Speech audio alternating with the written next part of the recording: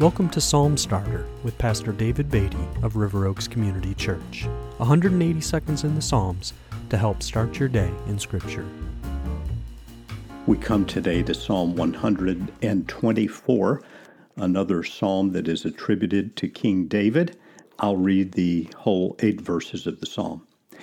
If it had not been the Lord who was on our side, let Israel now say, if it had not been the Lord who was on our side when people rose up against us, then they would have swallowed us up alive when their anger was kindled against us. Then the flood would have swept us away, the torrent would have gone over us. Then over us would have gone the raging waters. Blessed be the Lord, who has not given us his prey to their teeth. We have escaped like a bird from the snare of the fowlers. The snare is broken, and we have escaped. Our help is in the name of the Lord, who made heaven and earth. This is a psalm that reflects upon God's great help, his life-saving deliverance. And 2 very important words in the beginning of the psalm are the words if and then. If it had not been the Lord who was on our side, in verse 1. And again in verse 2, if it had not been the Lord who was on our side. We read in verse 3, then they would have swallowed us up alive. In verse 4, then the flood would have swept us away. In verse 5, then would have gone over us the raging waters.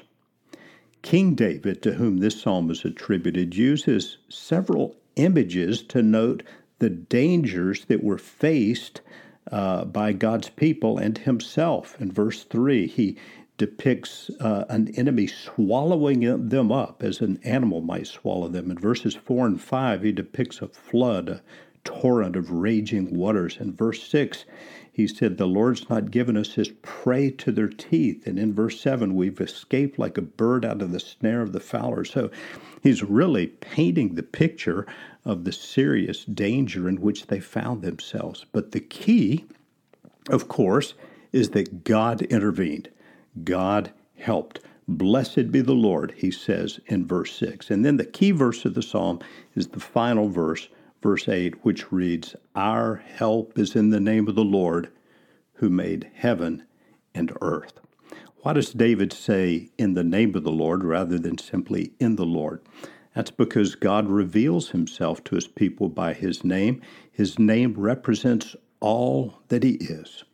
Whatever we face in life, we can know when our faith is in the Lord that our help is in the Lord and in his name. Let's pray about that today. Father, I pray today for those listening, particularly for any who need the encouragement of the Holy Spirit in some adversity, trial, or difficulty. Would you be their strength? Would you be their help? Would you be their deliverer and sustainer this day? And I ask this in the great name of the Lord Jesus. Amen.